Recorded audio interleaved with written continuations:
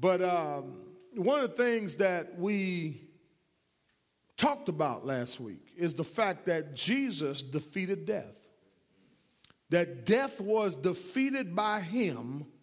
Amen. That he defeated death in such a way that we don't have to worry about death. Amen. Now, I know it's easy to say that. You know, I think about how I feel at times, how we have our right minds, how we have the strength, some of us, in our bodies. But it's amazing when that strength is taken from you. I wish I had somebody. It's amazing when vitality and youth has left you.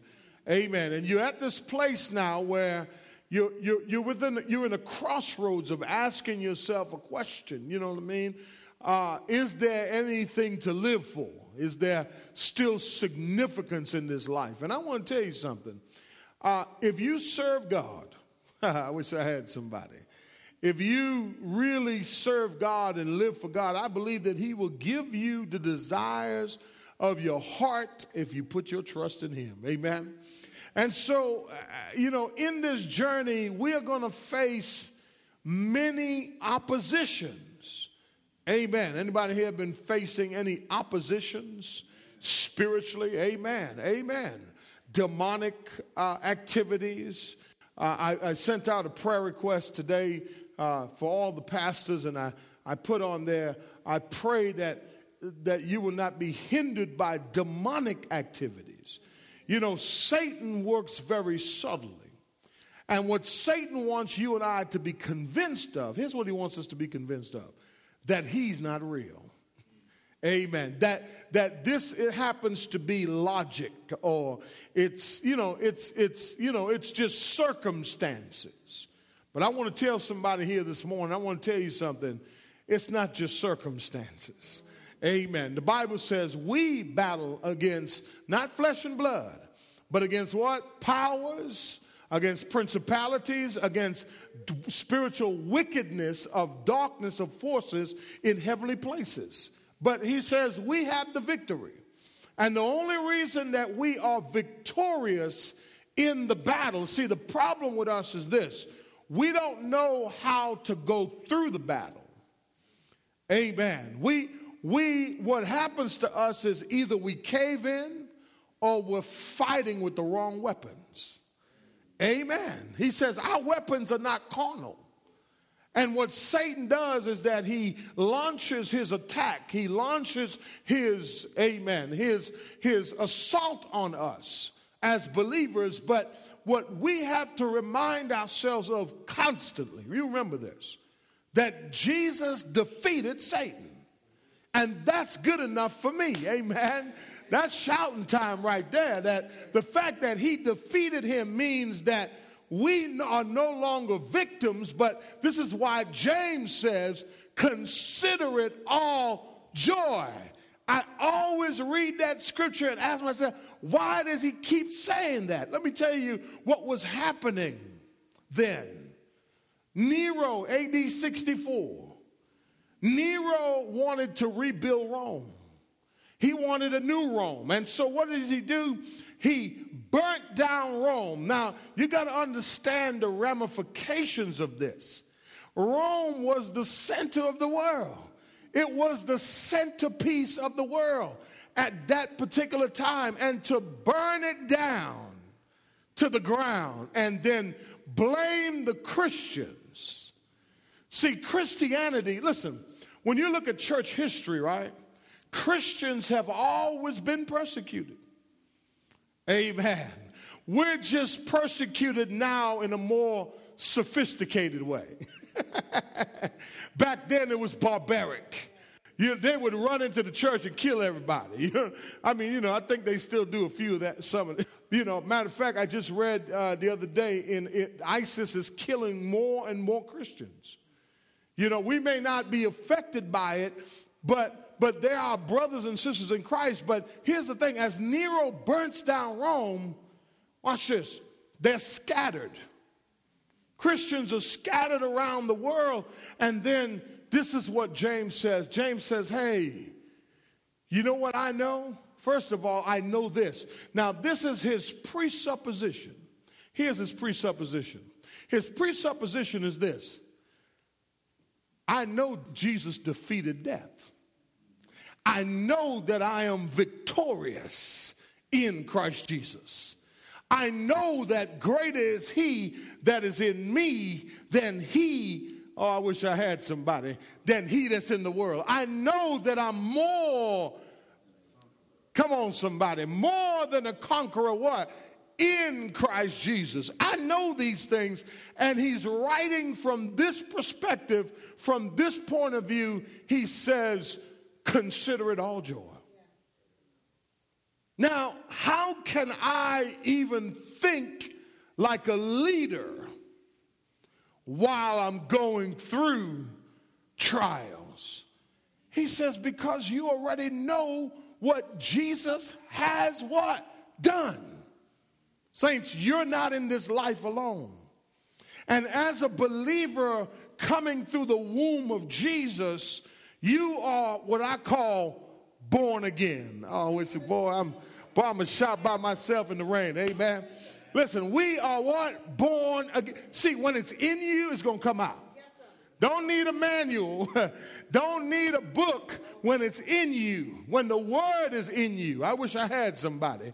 And so that's what James was. James was saying, listen, consider it all joy when you encounter what? Various trials. But the key word that he used, he says, knowing this. My question is, he says, knowing what? What do I know? Here's what I know. Knowing that the testing of your faith. Listen, I want to say to somebody here today, let me tell you something. It may be demonic, but it cannot destroy you. Come on, somebody. It may be demonic, but it will not be detrimental to you. It's a test. And that's what it is. And that's what we have to remind ourselves. And that's why when you make Jesus Lord of your life, not things, not people, not circumstances, but when you make Jesus Lord, you have the one that conquered death. Why would I worry when I serve the one who defeated death? Are you with me? Is that powerful? I think that's powerful. Amen. Go back to this Hebrews chapter 4. Amen. That's my introduction. Hebrews chapter 4, if you would. And let's look at this for a second. Verse 14. I know you wanted to see it. I got you. Amen. You know what Hebrews chapter 4 talks about?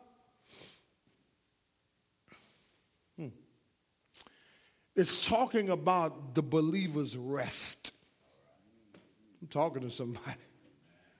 Amen. Listen. If we learn to relax and rest in the Lord, the faith rest technique. Resting in the Lord means that you have full confidence that he's got you. That's what Hebrews 4 is talking about. The believer's rest. Look at verse 1. It says, therefore, let us what? Fear if while a promise remains what? Of entering his rest, any one of you may seem to have what? Come short of it.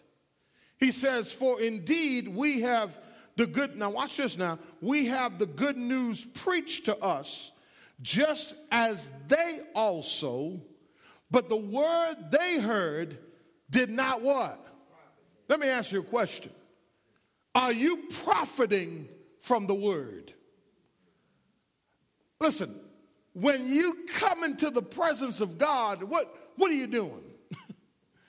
Are you getting it? See, what he was talking about was how the Israelites heard the word, but they did not profit from it. Why didn't they profit from it? Let's look at it. The text says, look what the text says. The text says, because it was not united by what? Faith.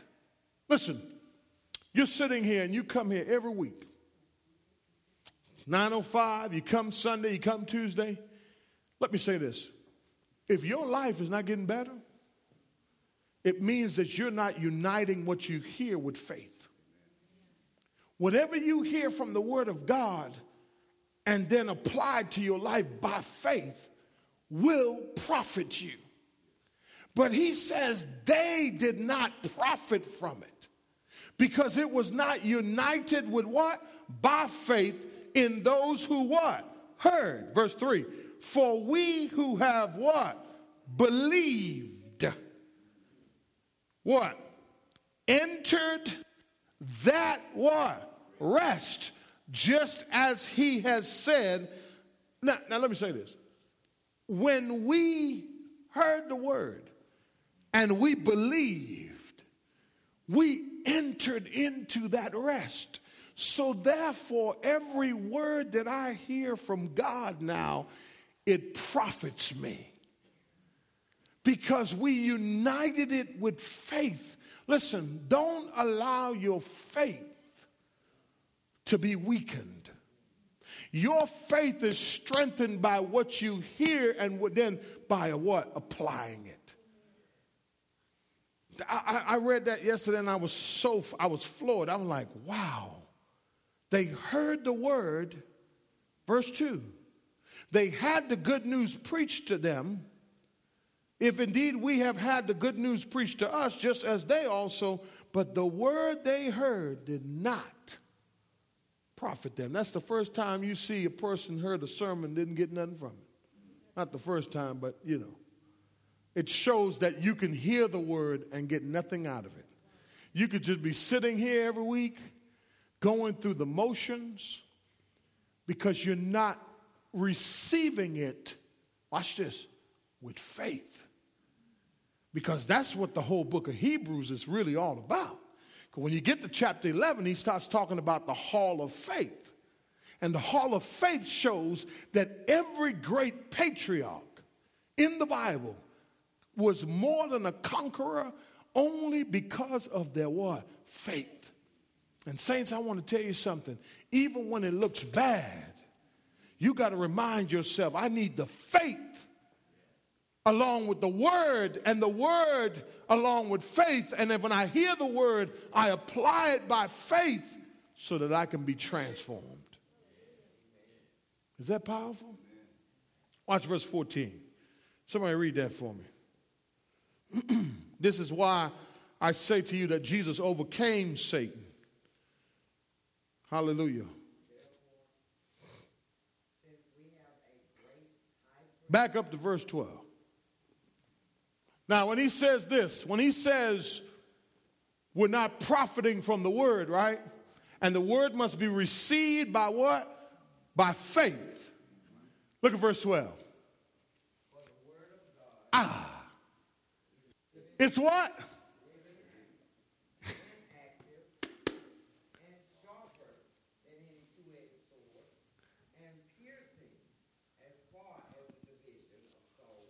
And spirit, and is able to judge the thoughts, joints and marrow, and is able to judge both the thoughts and the intentions of the heart.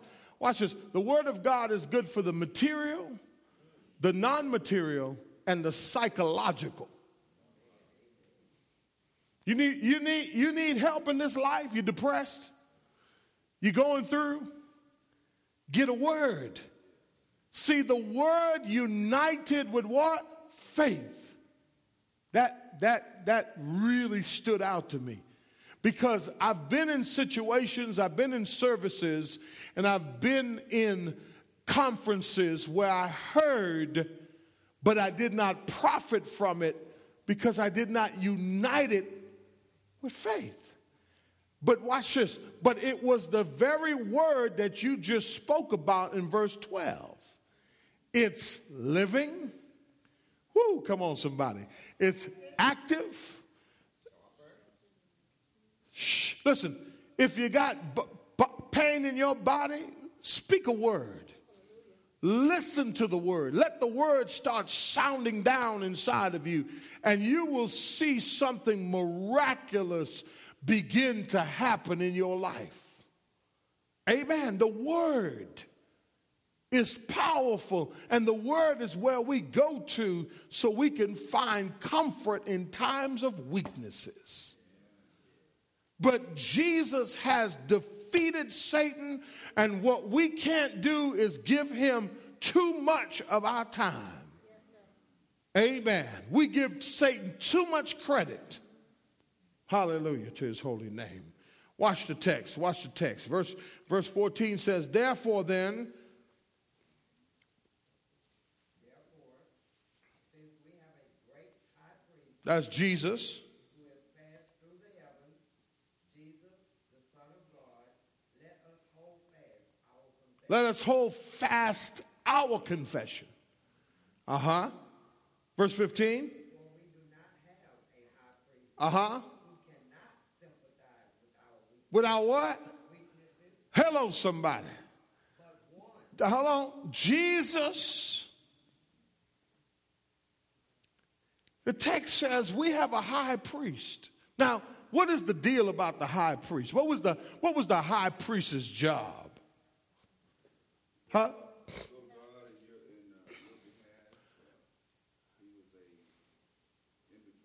He was a mediator, propitiation.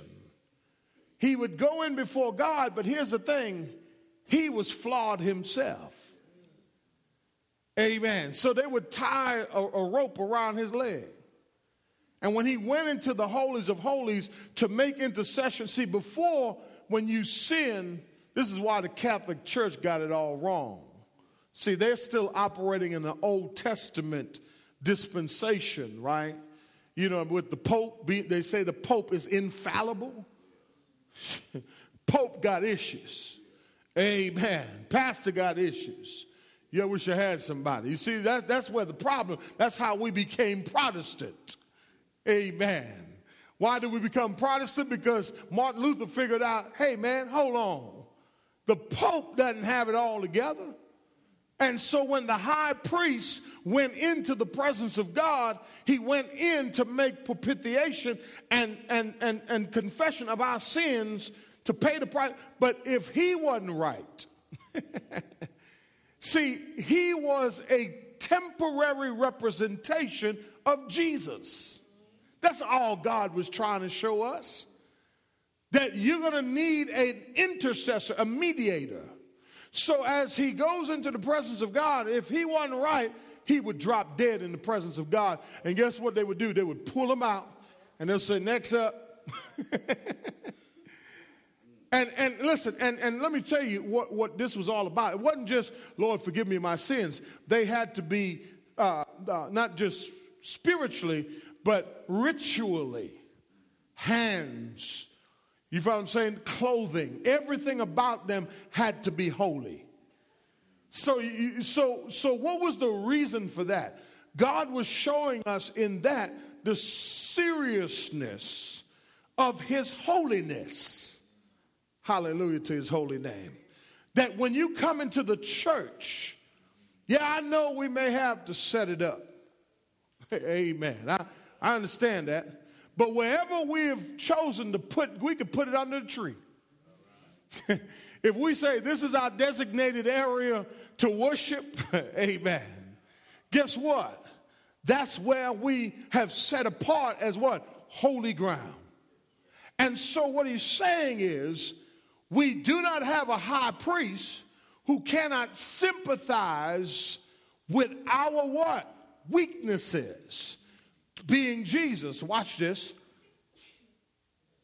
but one who has been tempted in what things?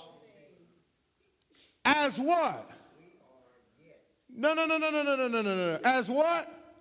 As we are. What does that mean for me? That we serve a God that knows all about our weaknesses. Christ knows everything about where we are right now today. He knows. He knows what you're struggling with this morning.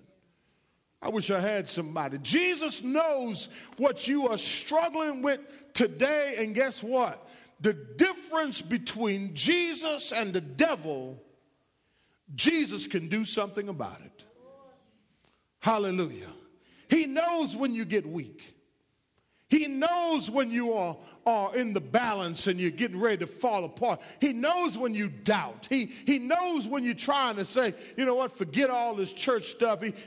He knows all about these things because he has experienced them himself. Experience is the best teacher, but we have one who knows exactly how we feel. So here's the thing. I cannot identify with what you're going through truly if I don't know how you feel, if I've never been there. Are you with me?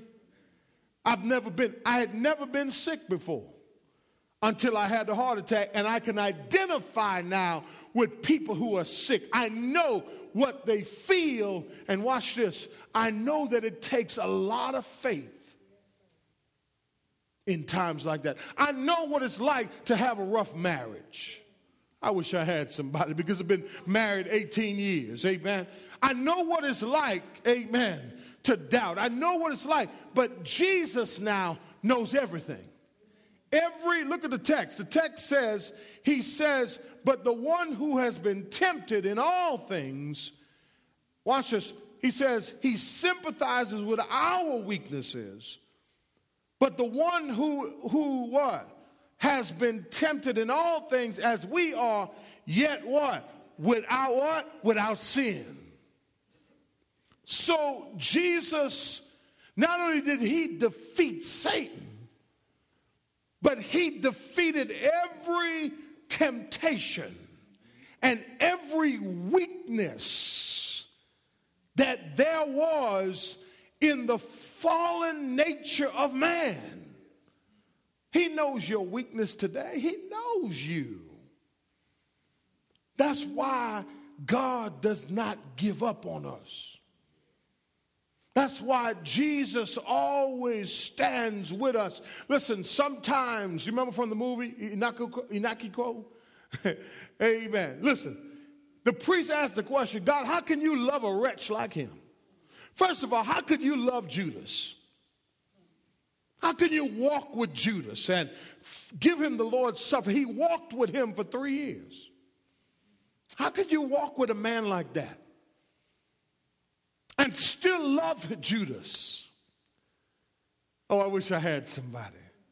You know what that helps us with? That helps us to understand the grace of God. Jesus does not condemn us. People do. But in my weaknesses, he understands. Listen, he understands, but that doesn't give me an excuse to continue in it. He has given me, watch this, he knows what it feels like. So therefore, watch this, because I know him and because I've received him as my Lord, I have now the power to overcome these weaknesses. Amen. And that's the beauty about Jesus defeating Satan and our weaknesses. Look what the text goes on to say. It says, therefore, and remember, whenever you see a therefore, you ask, what is it there for?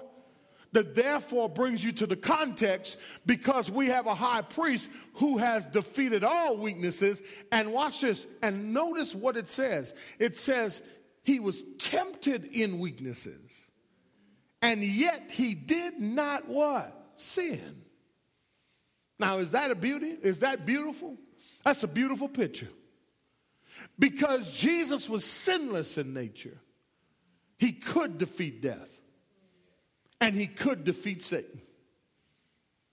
But look what he says, therefore, because I know this now. Saints, you got to try something with me today. You got to try something with me today. You got to try something for me today. Because I got this sense today that some of us are on the fence. Really. I believe that some of us, when it's good, we're good. But when it gets tough, we get on the fence, we start wavering. But these are the things, like I told you last week, don't you get intimidated by death, disease, and, cataracts and whatever it is that's ailing your bodies. Because we know that if we transition from here, we're going somewhere, what? Better. But not only that, but today, if you're dealing with the everyday temptation and trials and all these things, you hope yourself.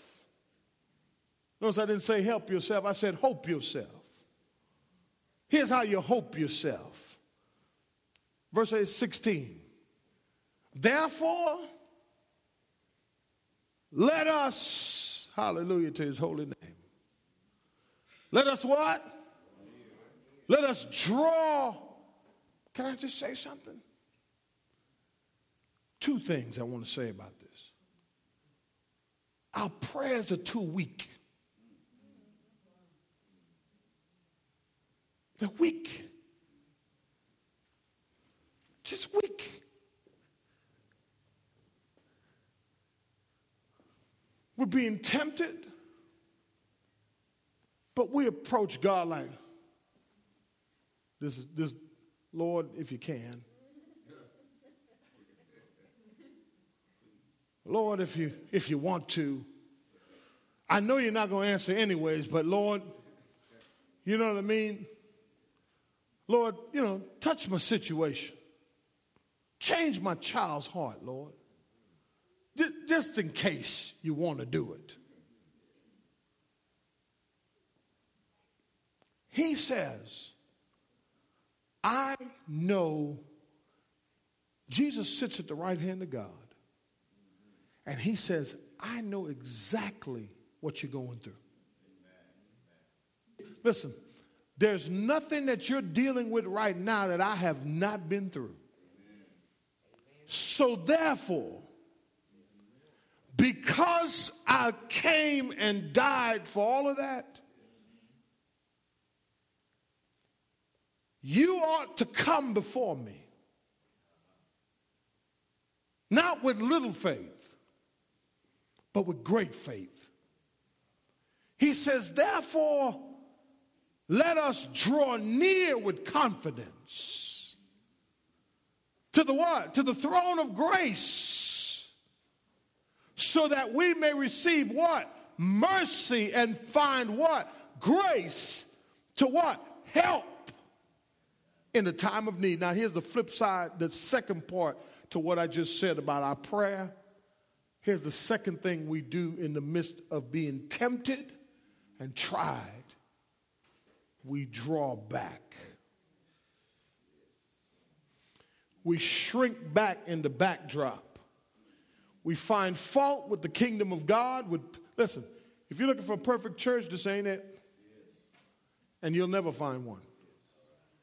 Because we are all jacked up in here, including me. So you're going to be on a search forever.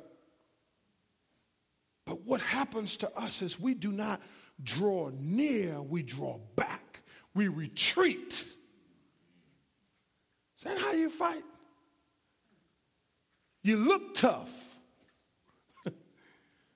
But when you get some blowback from the devil, guess what you do? You run. Shoot, I ain't fooling with that. Man, we run. He says, therefore, because we have a high priest, hallelujah, who was brought through the wilderness for 40 days, and he defeated Satan, which I went over a week ago. And listen, and he defeated death. He defeated the devil. He defeated death. And now he's defeated your demise. You better write that down. He sure has, because he knows what Satan is trying to do. And he says, when you fall into that situation, you draw near to him. You know what the throne of grace means? You know what this passage is telling us? that in the midst of your temptation, come before God and you can draw close to him to the throne of grace.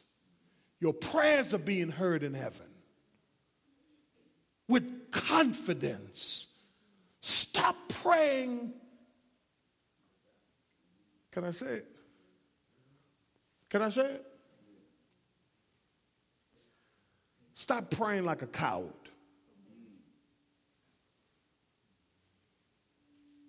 Cowardly prayers. When we stand here to pray today, we're going to pray. Remove cancer, Lord. Amen. Remove my doubt, Lord. Change my children. Change my wife. Change my job situation. Change those around me. Save, God, because you can save. So we come confidently before you because you're Lord. That's how we come before God. With confidence. Knowing this. That he has been through everything that I'm going through. And if nobody understands, you ever feel that way sometimes? Where you just can't talk to nobody because nobody really understands where you are? He says, God knows. And because God knows, I shouldn't draw back. I shouldn't be a coward when I come into his presence. I'm going to come to the front and I'm going to say, Lord, here I am. Take it, Lord. Take my circumstance. Because you have been through what I've been through. And you know exactly how I feel this morning. And yes, it may be tough right now. And yeah, or maybe things are just so peachy in your life. But your praise is not there. Because when it gets good, it's harder to lift your hands. Listen, God is a good God, y'all. And he can bring us through anything that we face. Because he knows.